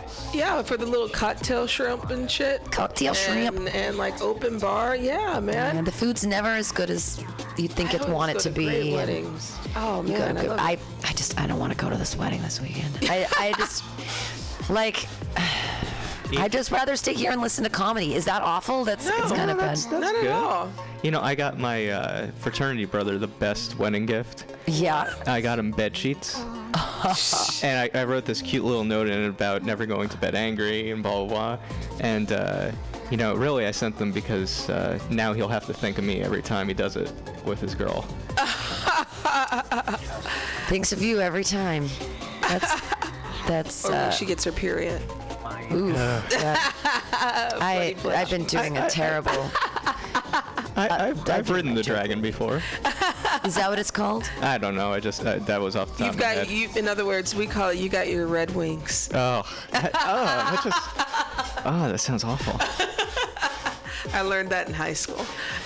I haven't had sex in so long. I don't even remember what it's like.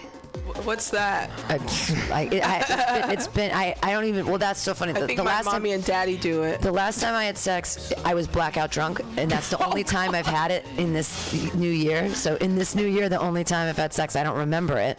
Wow. Listeners, we don't want you to have blackout drunk sex. It wasn't my fault. It was the alcohol's fault. No, I didn't know that the second was a Monday, and so it was a bank holiday. And so I went to go get food at my favorite bar. I'd had a couple drinks, and I was done with Joke Workshop, and I was like, I need to get food.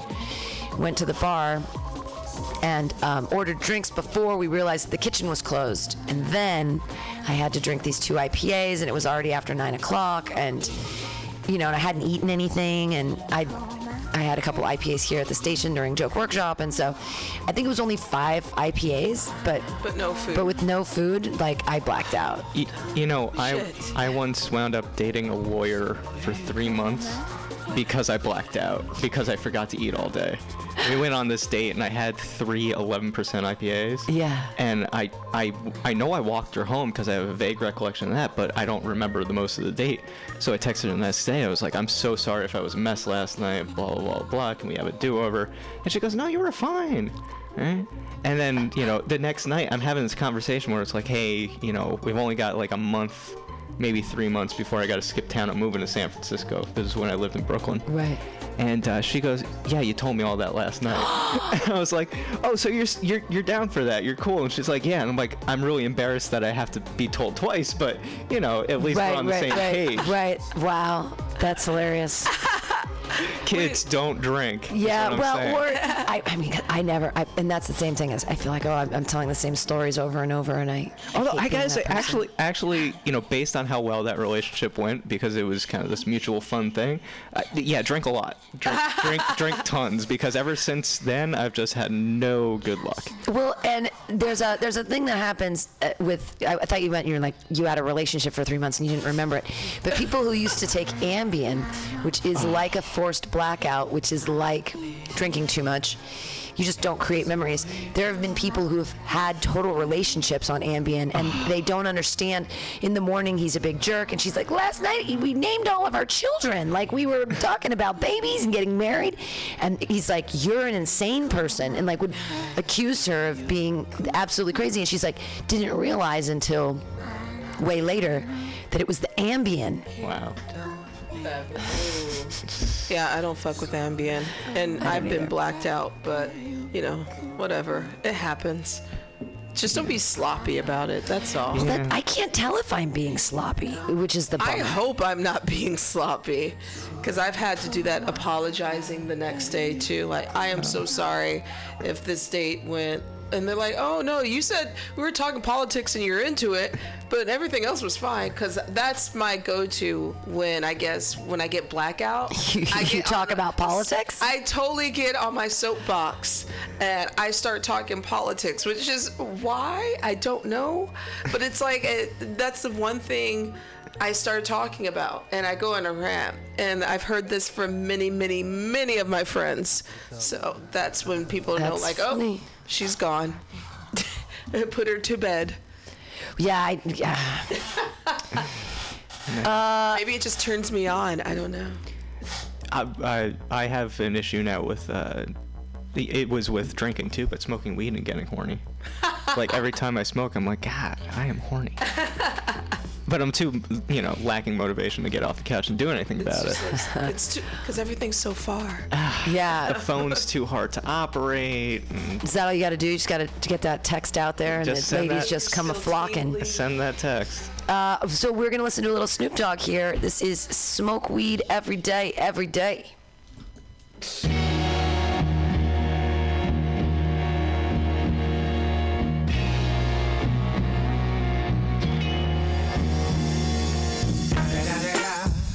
The motherfucking Eagle Double G. Snoop Dogg. You know I'm mobbing with the D.R.E. Yeah. You know who's back up in this motherfucker. So blaze the weed up then. Blaze that shit up, nigga. Yeah. Sup, Snoop? Top dog, light them all, nigga, burn this shit up. DP, GC, my nigga, turn that shit up. CPT, LBC, yeah, we hooking back up. And when they bang this in the club, baby, you got to get up. Thug niggas, drug dealers, yeah, they giving it up. Low life, yo life, boy, we living it up. Taking chances while we dancing in the party for sure. Slip my hoe a 44 when she got in the back door. Bitches looking at me strange, but you know I don't care. Step up in this motherfucker just to swing in my hair. Bitch, quit talking, quit walk if you're down with the sick. Take a bullet with some dick and take this dope on this jet. Out of town, put it down for the father of rap. And if your ass get cracked, bitch, shut your trap. Come back, get back, that's the part of success. If you believe in the X, you'll be relieving your stress.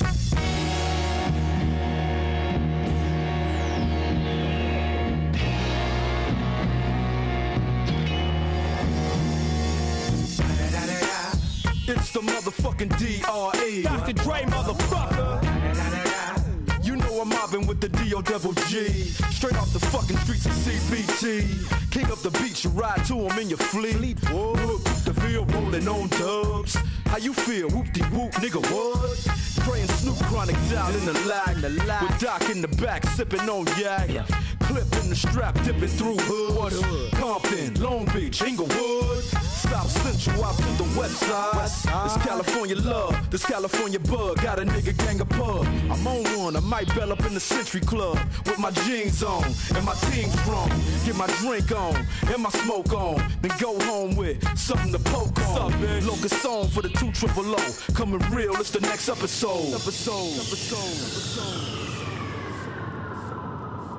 Hold up. Hey, for my niggas who be thinking we soft, we don't play. We gon' rock it till the wheels fall off. Hold up. Hey, for my niggas who be acting too bold, take a seat. Hope you're ready for the next episode. Hey, smoke weed every day.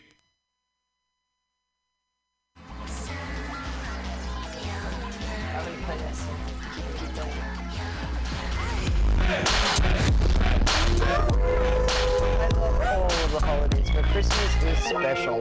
It's the last hurrah of the season before we all go on diets. Speak for yourself, Martha. The only diet I go on is a gin and juice cleanse. As you can see, we're really getting into the holiday spirit here. And over here, I'm especially proud of this festive gingerbread house. I love gingerbread houses. Ooh. What the heck? Did you touch my gingerbread house? Yes, but I made some renovations. It's the holidays. And we should think about the gingerbread people who have fallen on hard times. Maybe their neighborhood went south and bad cookies parked right on the front lawn. Maybe their kids got bullied by other gingerbread kids who threw their sneakers up on the power lines. And their electricity got turned off, so they had to run a long licorice cord from the house to next door. Well, I really feel like the property value of my gingerbread house is going down and down and down. That's what I'm talking about, Martha. They had to put candy bars on the windows to keep out the riffraff. So there you have it, Martha. It's round the way Willy Wonka. I think I need a drink now. I'm right behind you. Wow. And that's an example of Martha and Snoop Dogg together. They're acting. That's awful. Their scripting is really bad. Yep. And I'm wondering where their teleprompters were for that little thing. They've got carolers on the set. But at least they're committing to the bit, right? They're committing to the bit. Absolutely. To the corniness. Yes. Commit to your corniness. Oh, God. Well, Martha and Snoop's, you guys can find it. It's like, so are they selling out or buying in? I think both. I honestly think both. Because their names are already, you already know them by names. Everybody knows them. It's the fact of like they're crossing different demographics of people, and I think that part is cool. They know their brands, and they know they're a product at this point, so they just got to relabel and market the product. Yeah. Well, and they're calling it the potluck dinner party. This is basically Martha Stewart saying, I'm okay with weed. I'm a cool old lady. Here's another one. This is she probably knows her how to and bake Snoop. with It's about trees. We still had stockings. We hung them by the door or where we can hang them at. No, we had a big tree. And one year I covered my tree in blue angel hair. It looked so stupid. It was the worst decoration I ever did. She's so high right now. Because I like white trees. Oh no, I think I have about 25 trees in my house at Christmas time. I like the white ones. I have gold trees, white trees. I have a pink tree. I have a tinsel tree. I have a turkey feather tree. Oh yeah, I'm coming over. Yeah, What you worry about that? So many trees. Every room has at least 2 or 3 trees in it. Well, I have a lot of trees. Even the DJ's laughing. I have a lot of trees at my house in different rooms as well, Mark. I have trees upstairs, downstairs, in my man cave. There are trees everywhere. Do you have a man cave? Trees under the seat, trees in the trunk. I guess I would be considered a botanist, right? Definitely. Yeah. Arborist. Arborist? Yes. Arborist with a little botany in it. Okay. So, Pam, I suggest you, when you have nothing else to do, or the next time you're sick, just binge watch. Oh, I'm going to binge watch them. I won't make us watch it anymore. I just think it's crazy that what's happening in the world that this is possible? I think it's become socially acceptable. Yeah, I think it's awesome. That weed is fine, and we're all like on board with it. Yep. And that's why Snoop Dogg and Martha Stewart can have a show together called Potluck Dinner Party. Thank God for America, right? See, that's the cool part about America. About America. Yeah. I mean, the fact of the matter, you're getting these two people who would never step foot in each other's world, but you have them doing this. You know, I think that shit's dope as hell. I really do. I think the show's corny. but yeah, it's super corny. Well, I mean, they have to make it safe for the Midwest, right? Yeah, I'm from there. You don't have to play it. We don't always like things too safe. I was watching a documentary the other night on Netflix because, and which one? This, I think this one was called Stevie. Or Steven or Stevie. It's about this guy who. I watched this too. He goes back to the kid he was a foster kid for. Yes. He was a big brother, like big brothers and sisters. Yes, and the kid wound up having a miserable life after he left. Yeah. And then he turned out to. Well, I won't. Well, it's okay. He doesn't spoil it too much. He kind of becomes a child molester. Yeah, he became. Stevie? This is the name of it? Stevie or Steven, one of those, or something like that. He has a retarded girlfriend. Yeah, mentally handicapped. Yeah. Right. I was a special ed teacher for 4 years, so I get to throw the word retarded around. It's fair. I don't. So. I was married to a black guy, but I still don't use the N-word. Even though 13 years, still can't do it. I think your hat is retarded, and that means cool. Oh. It used to. Right. Well, but like I mean it like I mean it like actually like there. We have to retard your behavior right now. But go ahead, continue. Yeah. I forgot the point of that one. Yeah. I had a point. That he didn't smoke enough weed. Well, actually, he did smoke a lot of weed in that movie, but I only made it about halfway in, but there was something very interesting about it related to the last thing we were talking about, but I'm so high I can't remember what that was. So, child molester. Weird things happening in. Well, you were watching the. We can Sherlock this train. We can find that thought. I don't know if it was a good enough thought to continue down that track. The Stevie thing isn't and it'll bring me to this. Netflix is shaping all of our worlds. I mean, I watched one last week and I cried and cried. It was awful. It was great, but it was terrible. It's this one about the girls who get get raped, and then they're even videotaped, and they show pictures around, and then the guys just totally get off. This Marysville case, this poor girl Daisy, and this one girl killed herself. These guys. She went to a party and she got super wasted, and she went upstairs. Somebody carried her upstairs, and then they got markers and they drew all over her like slut bag and whatever, like insert here. But then a guy actually fucked her with the pen and left it in there, and they took pictures, and they like painted half her face in Sharpie or whatever, and all the pictures got around the school, and they show even the Facebooks before she kills herself, where they're like, she's like, my reputation will never be the same. Everybody thinks I'm a slut, which is all this stuff. And then she kills herself. And so those two guys, the movie was like being made as a real documentary, and they're in it even though they cartoonize them, because it was part of the thing. The parents did a civil suit after, and they're like, we don't want your money. We want you to apologize and to never let this happen again to girls and stuff. And it makes me think about Trump's America, because this is a 17-year-old guy where they all thought it was okay to get a drunk 14-year-old girl, super drunk, and then rape her. And the whole thing was like, well, she didn't say no. Oh my! She couldn't not. And the policeman in that, and it gets thrown out of court and everything. And you hear the policeman, and he's talking on the video, and he's like, well, it's a tricky thing because she didn't not give consent. Consent wasn't even a thing. It was like, but they blamed the girl, and they ended up having to move towns because it became this big thing once the guys got off, and they're like, she's a liar, she's a slut and a liar. But there were people that had video of it. The whole town was against her because these were like the football guys. And it's really sad though, and that's what's going to happen in Trump's America. We've already had a problem with the subjugation of women. We know that rape is a political and a power statement, and that poor girl was raped, and then the guys got off. So what does that teach them? That you can get away with it, A, if you have enough money or enough power, and B, you can do that to women anyways. I mean, we can just grab women by the pussy now. It's not a problem. Well, she's passed out. Well, that's her problem. Well, I mean, we have a bunch of Brock Turners that are walking around. I mean, that 6 months ain't shit. Yeah. It's released from jail after 3 months. Oh, excuse me, you're right, 3 months. Yeah, released from jail after 6. He only served 3. The Stanford University swimmer bowed his head as he rushed past a bunch of. That's the kind of society, the sick, disgusting society that we live in.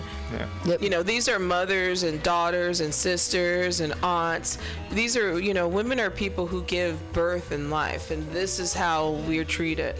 you know. Well, it just, I no mean, justice for our bodies. Right, right, or that property. Exactly, and that's the thing that's terrible is that when people feel that they can overpower you, or I really think the drunk thing, it's a 14-year-old girl cannot, the blame cannot be put on her because she's drunk. Absolutely not. She's experimenting, there's things happen. I mean, how much can you, God, I didn't drink when I was 14, but if you have like, you know, but that's a couple sips. That's the classic excuse for a lot of like, you know, a lot of the court cases use for the fact of, well, she was intoxicated. That is the classic excuse. Just because she was intoxicated does not give anyone the right to be violated. Right. No. Point blank. Or what she was wearing. That's right. These are all the classic cases of, well, she was ... something. Right. You know. She asked for it. Armed protesters outside the house of Brock Turner's parents castrate rapists. Do you guys think we should castrate rapists? Yes. That was another movie that I saw on the Netflix. It Shapes Everything. It was a movie with Hard Candy? Yes. Oh, Hard God. Candy. I have a story about Hard Candy. Tell us. Hard Okay. Candy. First, give a little synopsis so people know what it's about. So the movie Hard Candy stars Ellen Page and that guy who's in every like horror movie now. What is that guy's name? I have no idea. He shows up in like all the Amityville stuff and all that. He's just that guy, and you're always like, oh, it's that guy with the glasses. He's that guy. Well, anyway, you know how he looks like, you know, a little bit like a pedo. Well, that's his character in this movie, is a pedophile who's trying to lure Ellen Page to his house to take advantage of her. But lo and behold, Ellen Page is actually the predator because she has a plan to castrate him. And so I'm watching this movie, and I've seen this movie before. I saw it when it first came out, and I was in college. Awesome. Oh wow! And it got to that scene, but I was watching it with this girl I was trying to impress. Oh. So we're sitting on my couch, right, watching this movie, and the thing is, I studied film. I know how this whole shot's composed and everything that's going on, and I still, for some odd reason, had this body reaction. It was probably because I did a whole bunch of edibles beforehand, right, where I reacted like it was actually happening, and I went into shock and fainted and passed out and came to in a pool of my own sweat going, what happened? And she's just looking at me, and I was like, yeah, if you want to go, that's cool. Wow. Wow.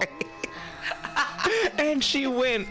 And she went. She left. She left. Oh, but because you passed out. That's... Well, no, and I give it to her. I was like, yeah, I wouldn't stick around for that either.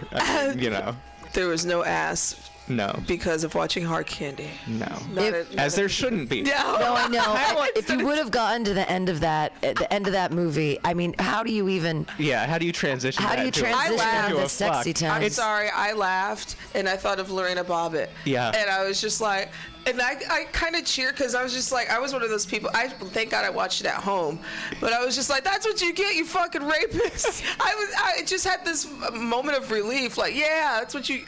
Well, and once you find out that he was really implicated in the thing that she was accusing him of, I was like, yeah, kill that guy. Yeah, it was a chop that dude. But it was very interesting movie. And it was interesting in a storyteller perspective, where when you believe him and don't believe, and when you think she's crazy, ambiguous. It was very ambiguous, and they keep switching sides where you feel for him. You feel for him, and then you don't, and that all happens.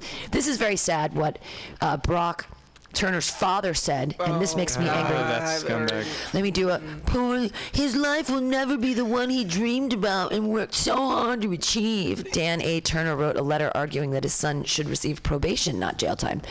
That is a steep price to pay for 20 minutes of action out of his 20-plus years of life. Action? I hate that. You are the reason that he raped her. The father should be the one that should go to jail, because if you are calling rape action as if it's a sexual, like it's just another sexual conquest for your son, because that's where his self-worth comes from, is being a strong athlete and who fucking said it was girls 20 minutes? I mean, who said it was 20 minutes? He will never be his happy-go-lucky self again with an easygoing personality and a welcoming smile. Oh, yeah, because he's a registered sex offender now. He's a rapist now. Yeah, he moved back to Ohio. I believe that's where his family's from. But I mean, the fact of the matter is just like, so now he has a scarlet letter. Boo. Good for it. You're not. That's what you get when you rape people. When you rape people or when you kill people, that's what happens. We tell you. He needs to get more jail time. Yeah. He needs to get raped in prison. That, you know what? You know what? That's fitting punishment for the crime. Exactly. You know, I should. Oh, you mean you're not a person? You mean your body was taken from you by someone without your permission? Oh my gosh! And that's so awful for you. That's why he got the short release. I bet you he was getting ass threats in prison. I hope so. They probably were like, "So you like to rape women, huh?" You know, because a lot of, from what I hear, this is jail talk. From what I hear, a lot of inmates don't like women beaters and rapists. So those are the guys that they usually go after. And kid touchers. Yeah, and and petties. Yeah. They don't like petties. Oh, you've heard this jail talk before too. Yeah. Yes, yeah. So they would probably try to get up into some Brock, and they're like, oh, here we go. I put it in. I put it into our Google, and I said prisoners don't like, and the first thing that came up was child killers. High five. Prisoners don't. Gay society. Okay, so prisoners don't like child killers. Ex-con reveals exactly what happened to child abusers in jail. Ooh. Now we're turning into this might get dark. Yeah, pretty dark. Ex-cons reveal exactly what happens to child abusers in prison. Popular culture and TV and movies tell us, often with glee, that child abusers and rapists have a pretty hard time in prison. But by hard time, I mean they have to be protected and segregated from general population by prison staff to avoid pretty serious physical abuse and attacks from other inmates. The story goes that prisoners' code say they have to group hate all sex offenders and attack them when possible. But just how true is that in real life? A Reddit user called Goodnight Spoon asked that question and got some revealing answers and stories from ex-cons. User Dusted Nuggets gave a pretty harrowing account. Sorry. Yeah, it's great. We're trying to get serious. Dusted Nuggets and Goodnight Spoon. A pretty harrowing account of his experience in a high security prison and a pretty nasty beating he witnessed. I was just in a high security felony wing of jail waiting for extradition to another state. Not in prison at the time. Well, the few that came in were told to go to seg or get their fucking heads busted every day till they did. The one dude came in and refused to leave, was yelled at, spit on, and threatened until everyone had enough. 3 dudes ran up in his cell and threw him the most vicious beating you can imagine. I remember him crawling out of his cell and the dude pulling him back in for more, and I could hear the bones breaking from 20 feet away. He died on the way to the hospital. Ooh. That all guys that took part were there on murder beefs anyway, so the extra 5 years that got to them, it was worth it. This was an extreme case as the jail was overpopulated and they tried to sneak in the chromos in Gen Pop because seg was full. Everywhere else I was incarcerated, they keep the touchers far away from us. Duster Nuggets. I want to hear another good Reddit name. I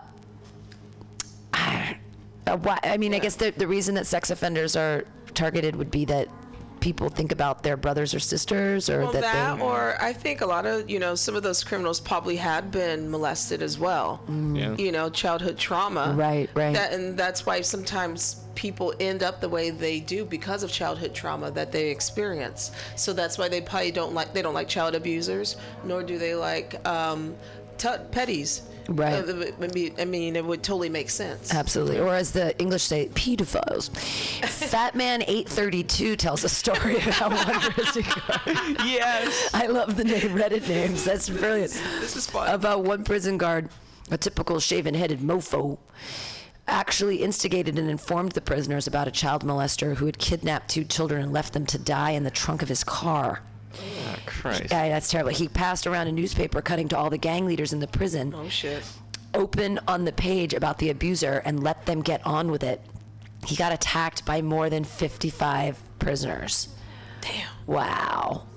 So yeah, don't touch kids. Let's see if we Don't can get rape. another- God damn it. Yeah, well, and you got to wonder, like, rape is it's denying a person's humanity, and to somehow be sexually gratified, like in that, like when you know that you're hurting somebody, like That's disturbing as fuck. and it's just, but it's like what makes that? And why would it be like the rapists I've been thinking about in the past week? You've got your college swim boy, and you've got 17-year-old boys, like football players. And you probably got Donald Trump's cabinet.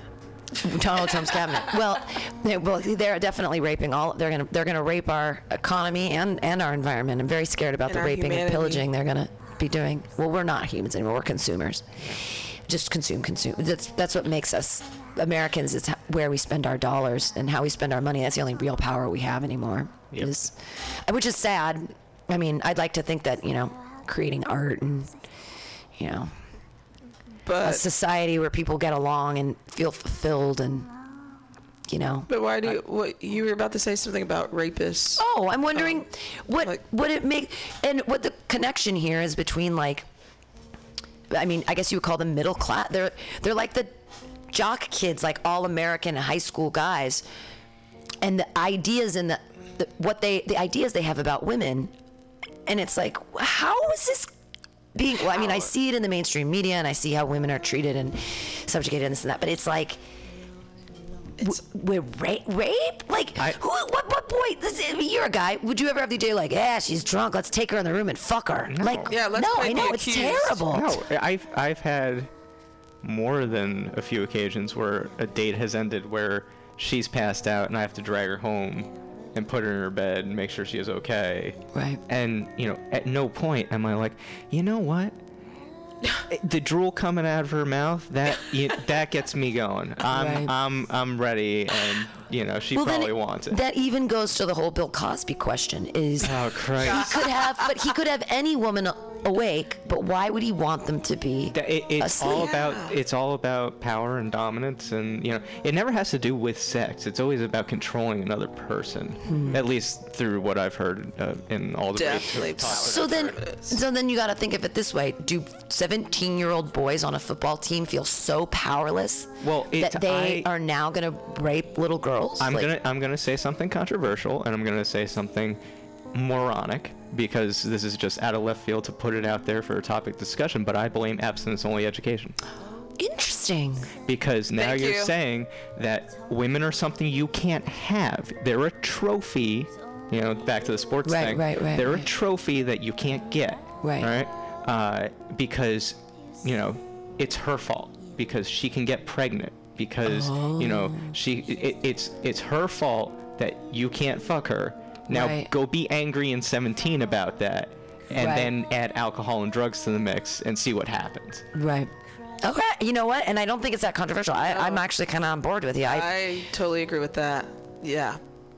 Absolutely. Because if you could teach kids if you could actually talk to 14-year-old girls and be like, hey, can you just don't get drunk, because they are going to take advantage of you, and it's very sad, but just take care of yourself and let that not happen. But also, let's talk about, like, sexuality. You're 14. Maybe you don't want to have it yet, and I think that so much of my sexuality was formed around what I think men might want, because I wanted men to want me. I wanted guys to like me. Right. But I knew that if they didn't like me, they might like me because I give them something sexually, and then they love, and then they like you more. Then they like me more, Right. but they never liked me to begin with. And that's where it starts, I think, with like self-esteem. Young women, yes, like, self-esteem. Yeah, exactly. I wanted to like me, so I sucked his dick. Right, and that's a discussion that I think a lot of us women and younger girls don't have, because at that age, the self-esteem and the adolescence is so vulnerable. Yeah. And you're trying to please everybody at this point. Right. Are crazy boys, or parents or teachers or friends, or trying to make friends. You have all these things going in your head, and your self-esteem is just like, I've never met a 14-year-old girl that's had the highest self-esteem. And you're still a child. You're in a weird, at that awkward, like a freshman in high school, and you are sort of in this but you're starting adultish to like world. things, and you're starting to feel things, and you're starting to want to, do things and try for the first time. And you're also curious. so but innocent in that you don't necessarily okay. So this girl, Daisy, yes, she was drinking upstairs with her friend. They're both 14-year-olds. One of them was 8th grade. The other one was a freshman, and they're drinking. They're trying for the first time, and one of these drunk guys texts this 14-year-old and says, "Hey, come over. We've got some friends over." And she's thinking, and she told the camera, they said, "Well, what were you thinking?" And she said, "I was thinking that a 17-year-old football player who was a friend of my brother's wanted to hang out with me, and I thought it was cool. Exactly. And I thought it was." And then when she got there, they were drinking or whatever, and she was like, "I have 3-year-old little brothers." So they kind of made this thing about this bitch cup that no one could finish it, and the guys couldn't even. So she's like, she drank this huge thing of alcohol because she was trying to prove to them that she was. And then she passed out, and then they raped her. Yeah. And then they filmed it, and then they laughed about it, and then they showed it around school, and then. But but 14-year-old girls do dumb shit because they want boys to like them. I feel when I was watching that, we get back to the Netflix now, it shapes my life. I honestly feel like I would have done the same thing. When I was 14, I dated a guy who was a senior in college. And luckily, he was a good, upstanding dude. Russ Orvik, all power to you. You got great kids now. Lovely wife, Jennifer. Great people. But, I mean, I was 14, and people used to say, why would a 17-year-old guy or 18-year-old guy want to hang out with a 14-year-old? And I was like, well, I'm a really cool chick. But now I look back and I'm thinking, I mean, I would have done anything because he was a senior and I was a freshman, and I was like, tell me how the world works, sensei. Right. Exactly. Yeah. I mean, I've been in the shoes of being called over to hey, we're all hanging out after school here, and some uncomfortable situations had happened where it was the point I'm the kind of person that I'll just hit somebody, but and it's just you talking about that the story of Daisy, kind of it's like I kind of see it, and it's really sad, and it doesn't change as you get older. We all do stupid shit at 14, 24, 34, 44, 54. It goes on. We all do stupid shit. But does that give anyone the right to violate a person or do anything to harm another person because of that stupidity that is not harming anybody? But no, I'm not even going to say stupidity. It's just being irresponsible. I mean, I guess as you get older, you're supposed to get, be more responsible, but we all fall off the train once in a while. And those 17-year-old boys who are on that football team who got away with this, I'm just afraid of how they're going to turn out to be as adults. Now, those are the monsters that I'm really afraid of, because they know that they can keep going on, keep this going as long as they can, because they got away with it for the first time. Right. I'm Teflon now. Right. Well, these guys, I mean, it's... And there's a lot of cases like this that go on that are, that aren't on the news or what have you. Yep. This is someone right now. This is happening to someone right now. Right. And it was conversation. This crazy documentary. I think it started in the Marysville thing or whatever. The rape was in 2012, and it just came out in 2015 or 2016. So she's it started when she was 14, and now she just graduated from high school. They showed that at the end of the thing, and at the end, all these other girls get together, and they're all talking about how their stories are so similar, and how the guys got off and nobody listened to their story, and how they think they were ostracized at school, and Facebook was terrible. And I mean, it is a brave new world for high schoolers out there. I have no idea how they ignore. If Facebook existed when I was in high school, I would have killed myself. I mean, I'm sure I would be dead. Yep. I mean, because I did stupid shit in high school. Be mean and vicious. People are so vicious. Oh yeah. And we're just comedians, but I can't even imagine how vicious high school students would be to each other. Exactly. I mean, the gossip and they know how to cut right to the ego. I know. It's like it takes the fun out of being sometimes me. Yeah. Right. Because I mean, I was bullied a little bit, in high school, but I turned out to be awesome. But just hearing the things that people would say to you in high school tend times that now on Facebook where people will videotape you to humiliate you. Oh, and the dog pile that happens. Yeah, it's just like, whoa. Because it starts with the posting of the video or the comment or whatever, but then it's the dog pile of everyone replying saying, yeah, you're a piece of shit. Yeah, you know? and the thing is, adults do it as well. Oh, but yeah. the difference, and I feel like some adults know how to pull away, but I see a lot of adults get into that cattiness of the shit pile, and I'm just like, I refuse. It's happened on my page before. That whole Jermaine thing that happened there for a while, calling me a racist and just dragging me all over Facebook.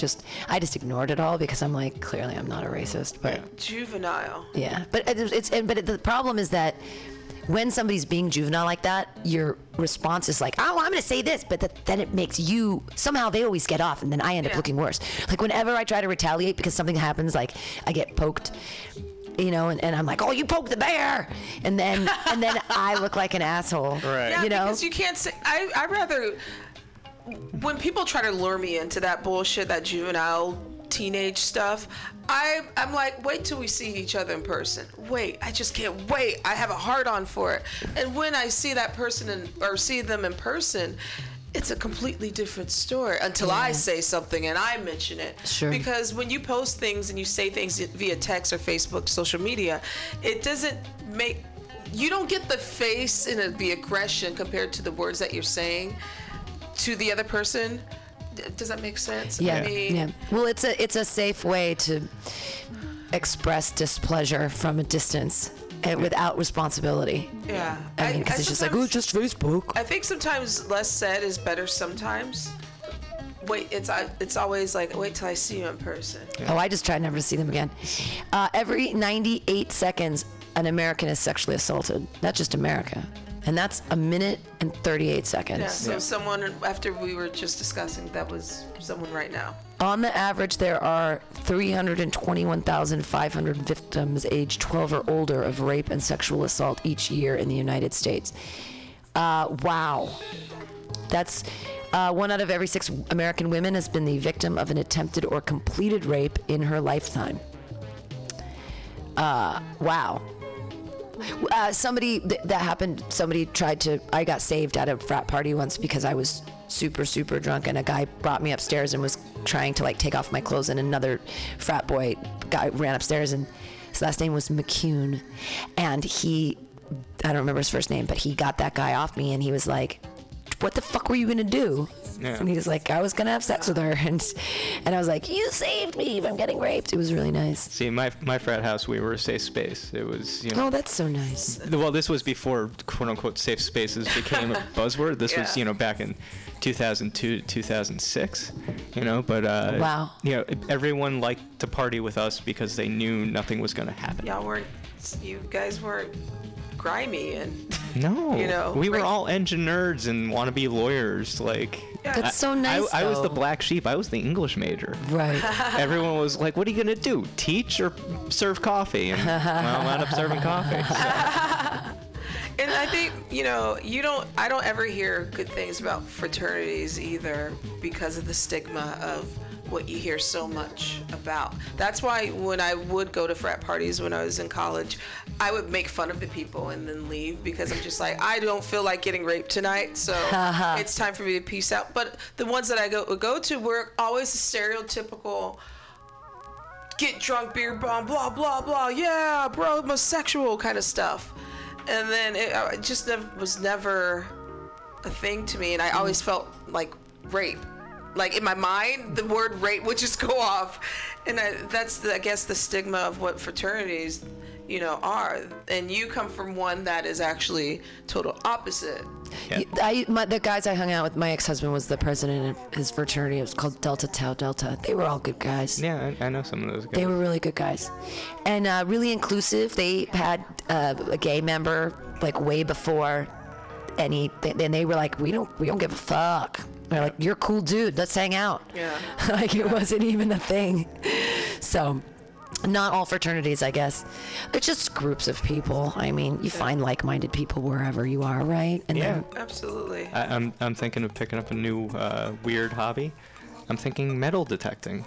You know? Wow, that sounds like fun. You're gonna find some jewelry and stuff on the beach. I was on the forums today, and those seem like very interesting people.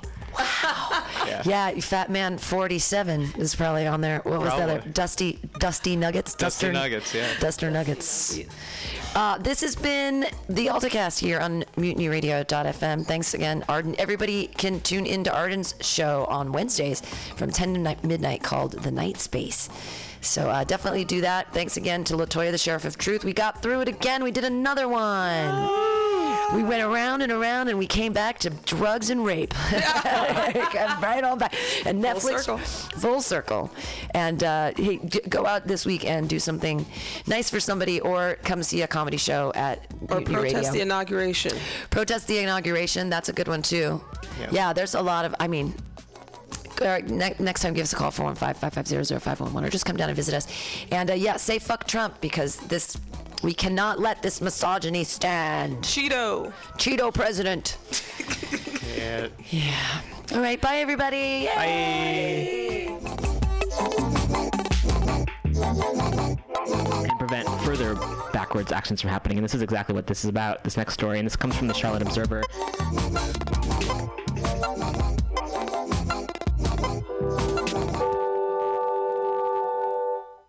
Alex, Ed, can you tell me what food relieves insomnia, anxiety, stress, chronic brain, depression, nausea, and can induce euphoria and stimulate appetite? I'm gonna guess waffles. Yo, that is incorrect.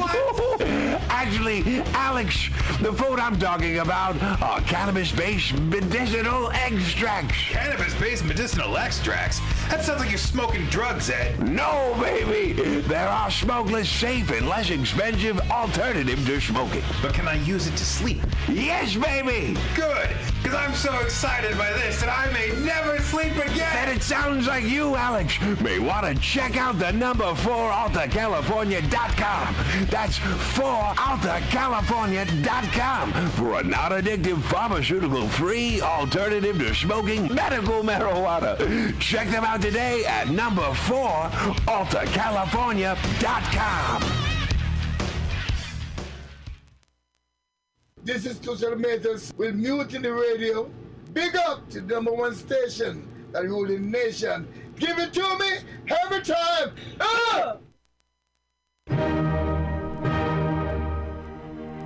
Good evening there, my friends here at MutinyRadio.fm. Chester Cashcock here, and giving you my love and regard as well as movies over there.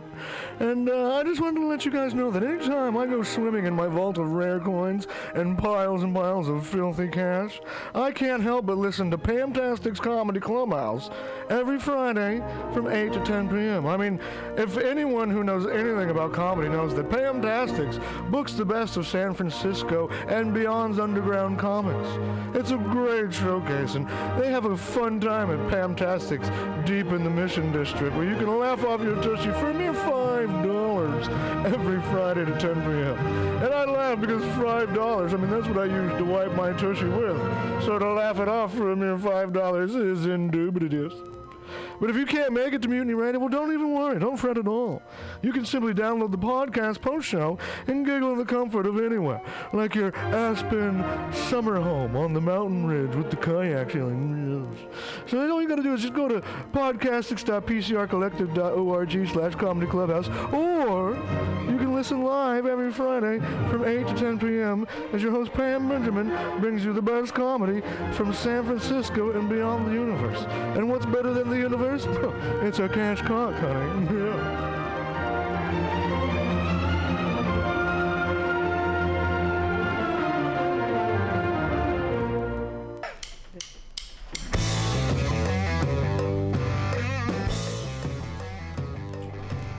Do you need an awesome and underground space for an event? Look no further than MutinyRadio.fm.